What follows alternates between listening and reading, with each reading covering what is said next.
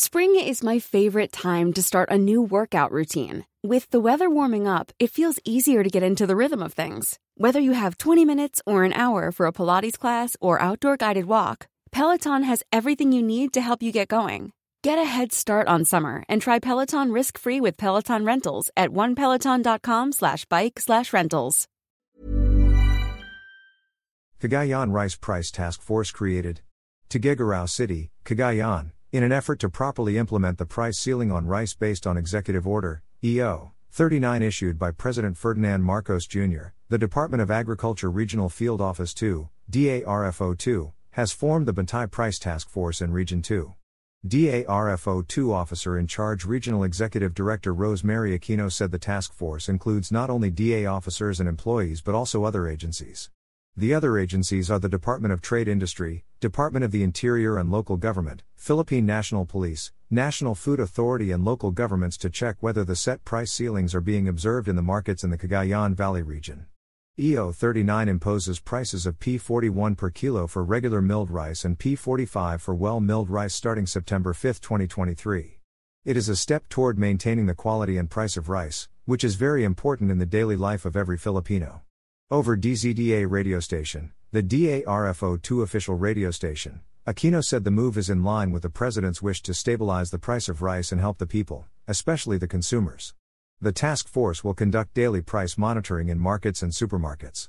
Their report will be submitted immediately to President Marcos, who is also acting as the Agriculture Secretary, she added.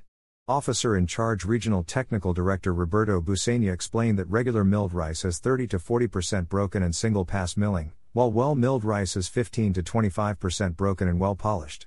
Premium and special rice such as Sanando Mang, Dinarado, Thai Jasmine, Japonica, Glutinous, Indian and Pakistani Basmati are not included in EO 39, Busenia said.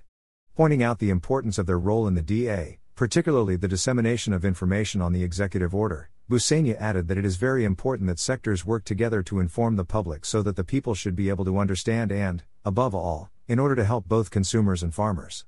Aquino and Busenia encouraged everyone to try eating different alternatives to rice such as cassava, gabi, sweet potatoes, bananas and corn. They also reminded consumers to avoid wasting rice by only cooking what is enough to eat. Acast powers the world's best podcasts. Here's a show that we recommend.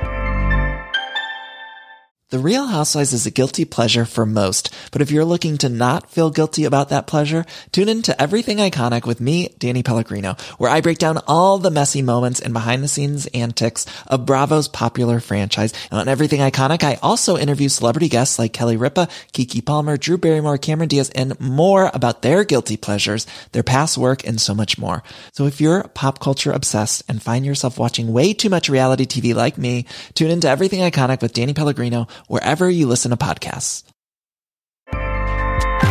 Acast helps creators launch, grow, and monetize their podcasts everywhere. Acast.com.